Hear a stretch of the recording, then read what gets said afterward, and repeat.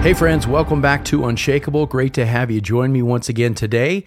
We are wrapping up our series on the war in Israel. And just as a way to quickly remind you where we've been, so far we have been debunking much of the foolish rhetoric that is floating around on social media, on the streets of many cities where protests, it seems, continue to take place. We have so far debunked the idea that there is somehow a moral equivalence between the raping and the murdering that Hamas committed on October the 7th and Israel's response to that horrific day in the current war in Gaza. Second, we have looked at the ignorance of calling Israel colonialists. And then third, the ridiculous claim that what Israel is doing today in Gaza is a genocide. Fourth, we've looked at the history of the region, identifying who is truly indigenous and who has a valid claim on the land. And then last time, if you were with us, we defined what Zionism is and isn't. And we began to walk through the history of negotiations for both a Jewish state and a Palestinian state from the post-World War I era up to 1948. And in that study, we've seen how the Palestinians have foolishly doubled down on their rejection of any peace plan. How in both 1937 and 1947, they turned away from the world's offer to give them an established boundary and a nation if they would simply agree that Israel has a right to exist and to live there in peace with them right alongside them. But sadly, in 1948, the surrounding Muslim nations chose war over peace, and in the process, they uprooted the lives of hundreds of thousands of Arabs who they claimed to care about, but obviously didn't. And by losing that war in 1948, they helped create the conditions that we still find ourselves in today. And listen, I know many people sympathetic to the Palestinian cause reflexively want to excuse away their past choices in rejecting peace in order to paint them as the perpetual victims of Israeli injustice. But I recommend that we not give them that free pass. The reality is, generous offers have been made and they were rejected. Peace was on the table and they chose war instead. And those are historical facts that need to be acknowledged by all. And here's the thing, it didn't stop in 1948, and that's what we're going to talk about in today's episode. What happened after the war in 1948? Well, let's fast forward almost 20 years to 1967. The Jordanian government in 1967 had administrative control over the West Bank. And if you've ever looked at a map of Israel, you'll see that the West Bank is a huge tract of land that makes up much of Judea and Samaria. And the mere fact that Israel allowed Jordan, a hostile nation who had attacked them in 1948, to have control over the West Bank shows that they were doing everything possible to compromise for the sake of peace. And of course, in 1967, Egypt was allowed to have administrative control over the Gaza Strip because it bumped up against the Sinai Peninsula. And the old city of Jerusalem, by agreement, would be shared. Jordan would control the Temple Mount and East Jerusalem, and Israel would control West Jerusalem, relegating their own worship to just one spot, the Western, or what we call the Wailing Wall. And with that very odd agreement, there was a tenuous peace. But in 1967, the surrounding Arab nations blew it all up again. Once again, they sought to drive the Jews into the Mediterranean Sea and to rid the world of the Israeli state. This time it was Egypt who led the attack, joined by Syria and Jordan, and once again, the Arabs were defeated in battle. In fact, this time they lost in spectacular fashion. The conflict in 1967 is known as the Six-Day War because that's all the time it took for Israel to not only repel the Arab invasions, but to capture more territory in the process, extending their borders. It was a stunning victory for Israel. Some would even say miraculous. And once again, given the circumstances, I would agree. It's hard to argue with that assessment that this was miraculous. It seems that the Lord had protected Zion, this land that in the Bible he says he loves. He had protected them from the Arab invaders. For a small nation like Israel to drive 3 Muslim armies back in just 6 days, I don't know how you don't call that miraculous. And now all of Jerusalem, the entire West Bank, the Sinai Peninsula and the Gaza Strip and the land to the north that we call the Golan Heights all fell into Israel's hands, the spoils of war. But then came the big question, what do you do with that?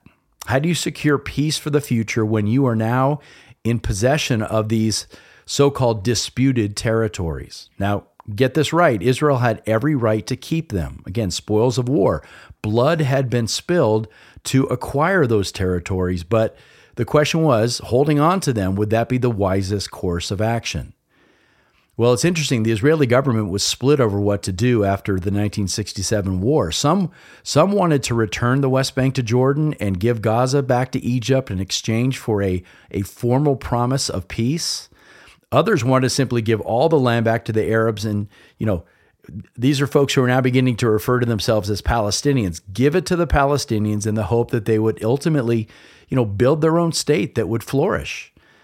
But no idea in Israel gained full traction, and it wouldn't matter anyway, because a few months later, the Arab nation shot down any idea entirely. Here's what happened. A collective group of Arab leaders in the region, known as the Arab League, met in Sudan and issued its infamous 3 no's.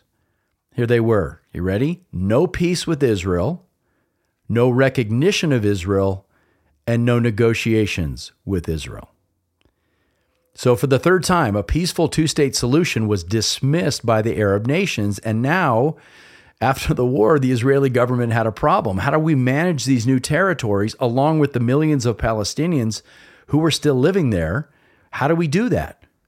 And so they compromised. They went back to sharing Jerusalem. Again, they were gracious enough to give the Jordanians control once again over the Temple Mount, and allowed for Muslim worship there at the Al-Aqsa Mosque. In the West Bank, Israel said, well, we're going to maintain security, but at the same time, they began trying to cede more and more autonomy to local Arab leadership. And eventually what they did was they recognized an organization known as the PLO, the Palestinian Liberation Organization. Now, that name is famous and well known to people of my generation because the PLO was in the news constantly. It was led by a man named Yasser Arafat, and Arafat was a man that Israel had hoped that they could work with. Israel hoped that Arafat could promote peace in the West Bank and over time develop the territory into a true Palestinian state, some state that they could have healthy relations with. And they thought Arafat was their guy, but he turned out to be very much a two-faced partner. There were times when it appeared that he was working for peace, and he would often make peaceful statements to the media to sort of spin things. But then later we'd find out that he was secretly promoting terrorism against Israel. And just 7 years later, in 1973, it all started up again with what is known today as the Yom Kippur War. 21 days of intense fighting from the Syrians in the north. They wanted to try to recapture the Golan Heights, and the Egyptians in the south trying to retake the Sinai Peninsula. And guess what the outcome was again? Predictably, Israel came out on top, and the Arab world suffered yet another humiliating defeat. And after the 1973 war, there were then repeated attempts by politicians in the West, including U.S. presidents, to try to stick their nose into the situation and try to broker a more permanent peace between the Jews and the Arabs. And once again, even after another attack and another war, Israel bent over backwards to compromise with the Arab world by returning captured land for the sake of peace. In 1978, President Jimmy Carter led what are called the Camp David Accords, where Israel and Egypt were able to begin to negotiate for a Palestinian state with full autonomy in both the West Bank and Gaza. And again, that was a huge concession on the part of Israel, considering they had fought for those lands and won them in battle. But they had a partner in peace this time, an Egyptian president by the name of Anwar Sadat. He was a reformer. He was an advocate for peace. And Israel thought they had a good partner that they could actually work with. The problem was, in the Camp David Accords, Sadat could only speak for Egypt. He needed the PLO and Yasser Arafat to join in these talks if any agreement for peace was going to stick. Well, unfortunately, Arafat, under pressure from the radical elements in his party, refused. And he did everything possible to undermine Sadat and any agreement that came out of the Camp David Accords. it appeared, and at the time I was 10 years old, so I remember this slightly in my brain, that they were close to actual agreements. We thought, peace was right around the corner, but Arafat undermined the whole thing. And then sadly, terrorism increased. In fact, Sadat himself was assassinated in Cairo in 1981 by members of Islamic Jihad because he had dared to even sit down and negotiate with Israel. And so they killed him. And in the West Bank, Islamic terrorists began murdering any Palestinian who publicly supported Sadat's approach to peace. So violence increased, and the prospects of peace began to die once again. Now, after the failure of the Camp David Accords, another attempt was made in the early 1990s during Bill Clinton's presidency, and these were called the Oslo Accords. And it was a negotiation process which began in secret because nobody wanted to say we're actually talking for fear of driving violence. But in secret, Israel, led by Prime Minister Yitzhak Rabin and Arafat, met outside of the region in the city of Oslo, Norway, to talk about peace. And there was, again, some initial progress made, with both sides beginning to say that we could recognize each other as legitimate governments. But sadly, eventually the process broke down over details, things like, the border lines, the status of Jerusalem, and the question of some Israeli settlements that had been built over the previous 10 years or so. And frankly, at this point in history, both sides had grown so hostile towards each other that even if the leaders in secret could agree to some things, there was no guarantee that the people that they governed were going to follow. Most Palestinians opposed the Oslo Accords. That was obvious in every single survey. And the reality is also many right-leaning Israeli groups opposed peace with the Palestinians. So both sides at this point had hardened against each other. In fact, Yitzhak Rabin, the prime minister of Israel, was also assassinated in 1995.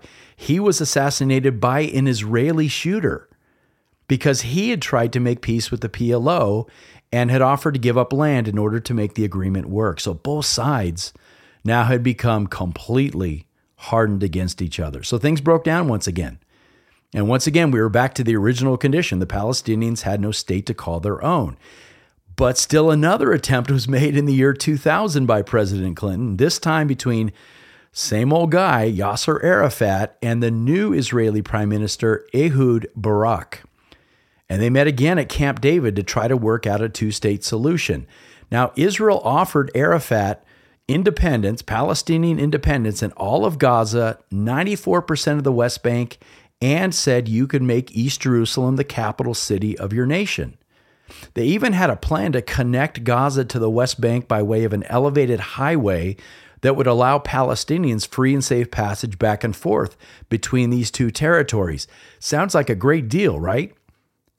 But despite these vast concessions, Arafat once again refused. Clinton would say later on, quote, Arafat was here for 14 days and said no to everything.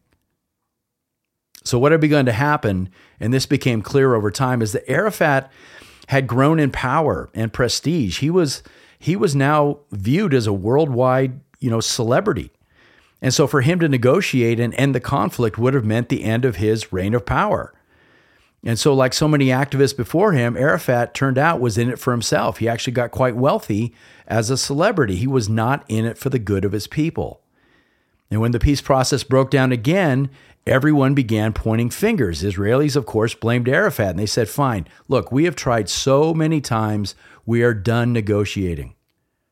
And then a politician in Israel by the name of Ariel Sharon, who would later become prime minister, this is amazing, he proceeded to intentionally provoke the Palestinian authorities by publicly going up onto the Temple Mount to make a political speech.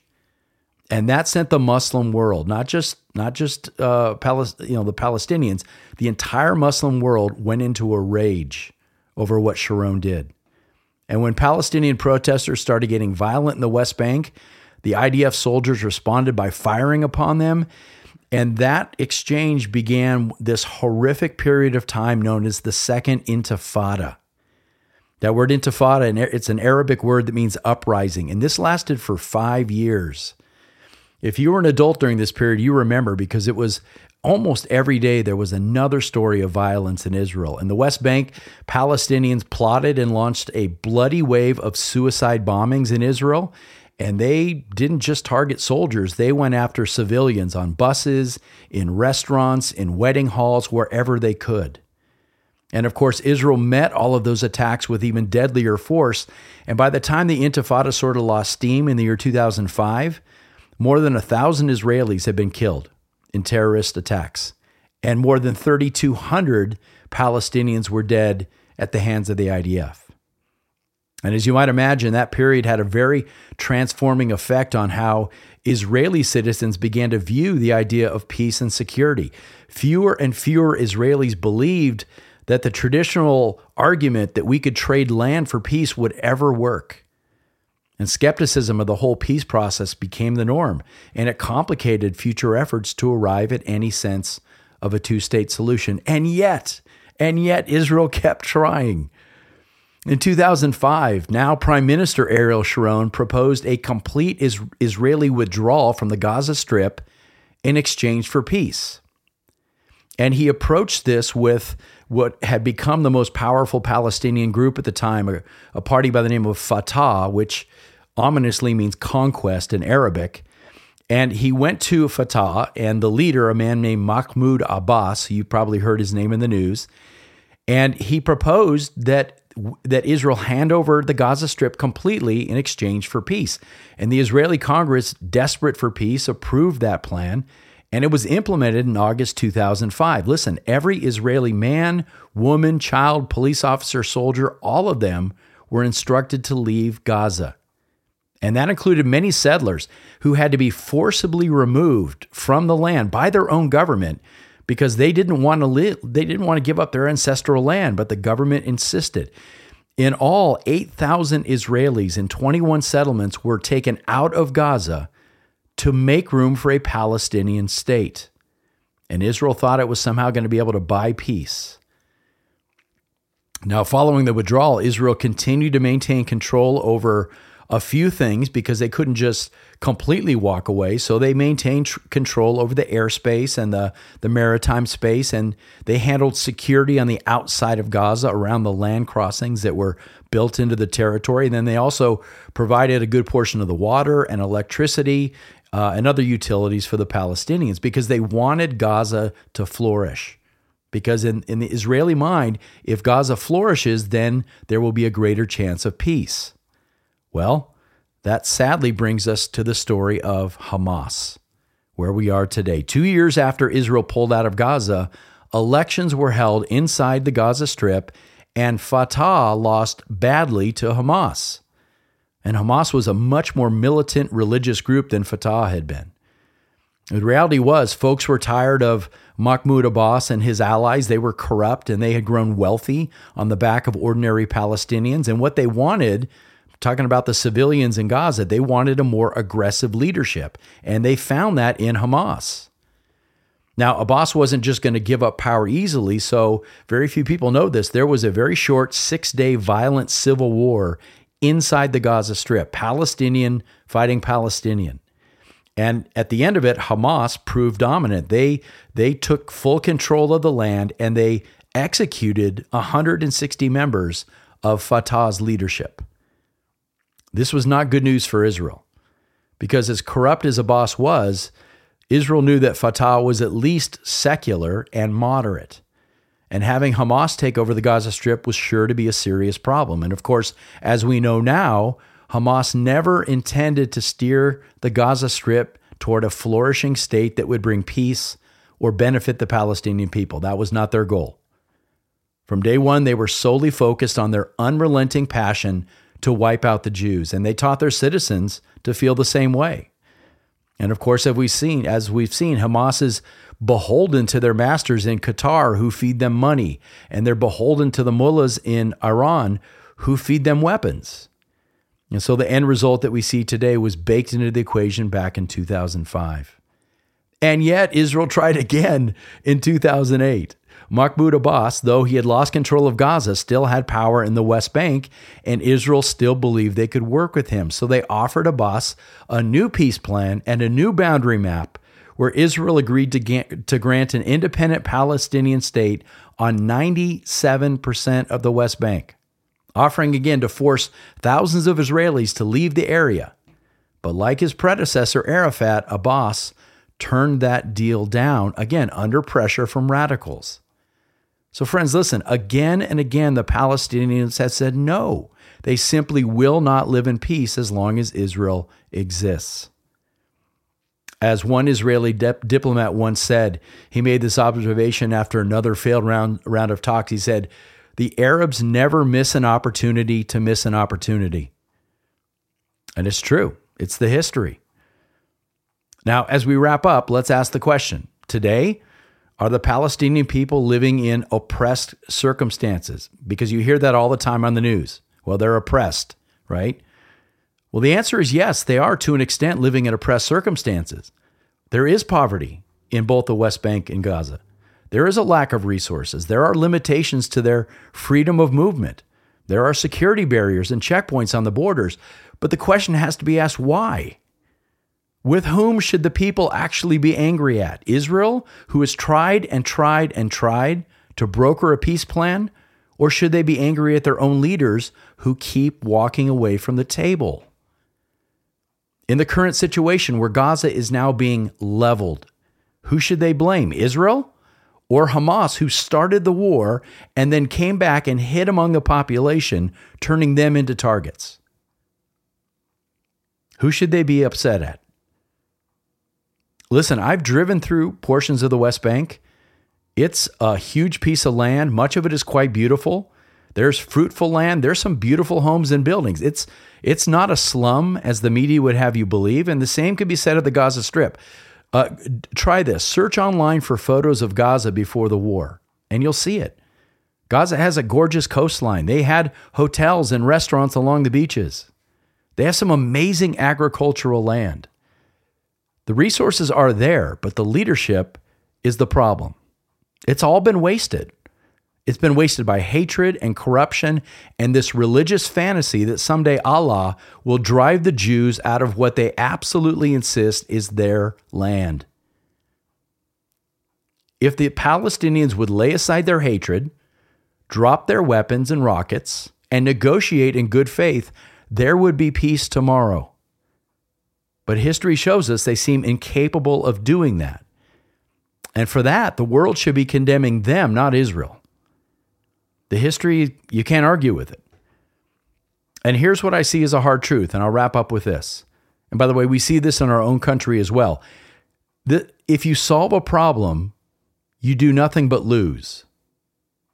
What do I mean by that? Well, for example, if racism was overcome in America, you'd have thousands and thousands of race hustlers who would lose their cause, their power, and their income.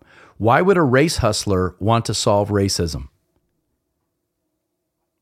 In a similar way, for Arabs, negotiating a peace with Israel means the end of the conflict. It means the end of the cause. And for the leadership, it means the end of power and their revenue stream. Remember this, the people in charge are working for their own good, not for the good of the average person. That's true in Gaza, and more we're seeing that that's true in America as well. But at the end of the day, if the Arab leadership had accepted the UN's very generous partition plan way back in 1948, not a single Palestinian refugee would have been created, and the nation of Palestine would today be celebrating 75 years of independence and prosperity, if they had chosen wisely. But they refused, and they still refuse. And that's just the truth. That's the history. Listen, friends, I hope this has been helpful. I know there's a lot of confusing information out there in the world and in the media, and I'm hoping that these couple of episodes have helped you to understand what's really going on there. We're going to wrap up our series on Israel with this episode. Very soon, we'll be back to our church culture issue. So I've got trust me, I've got tons of things about church culture that I want to talk about. So watch for those in the coming weeks. And until then, friends, remain unshakable and love each other well.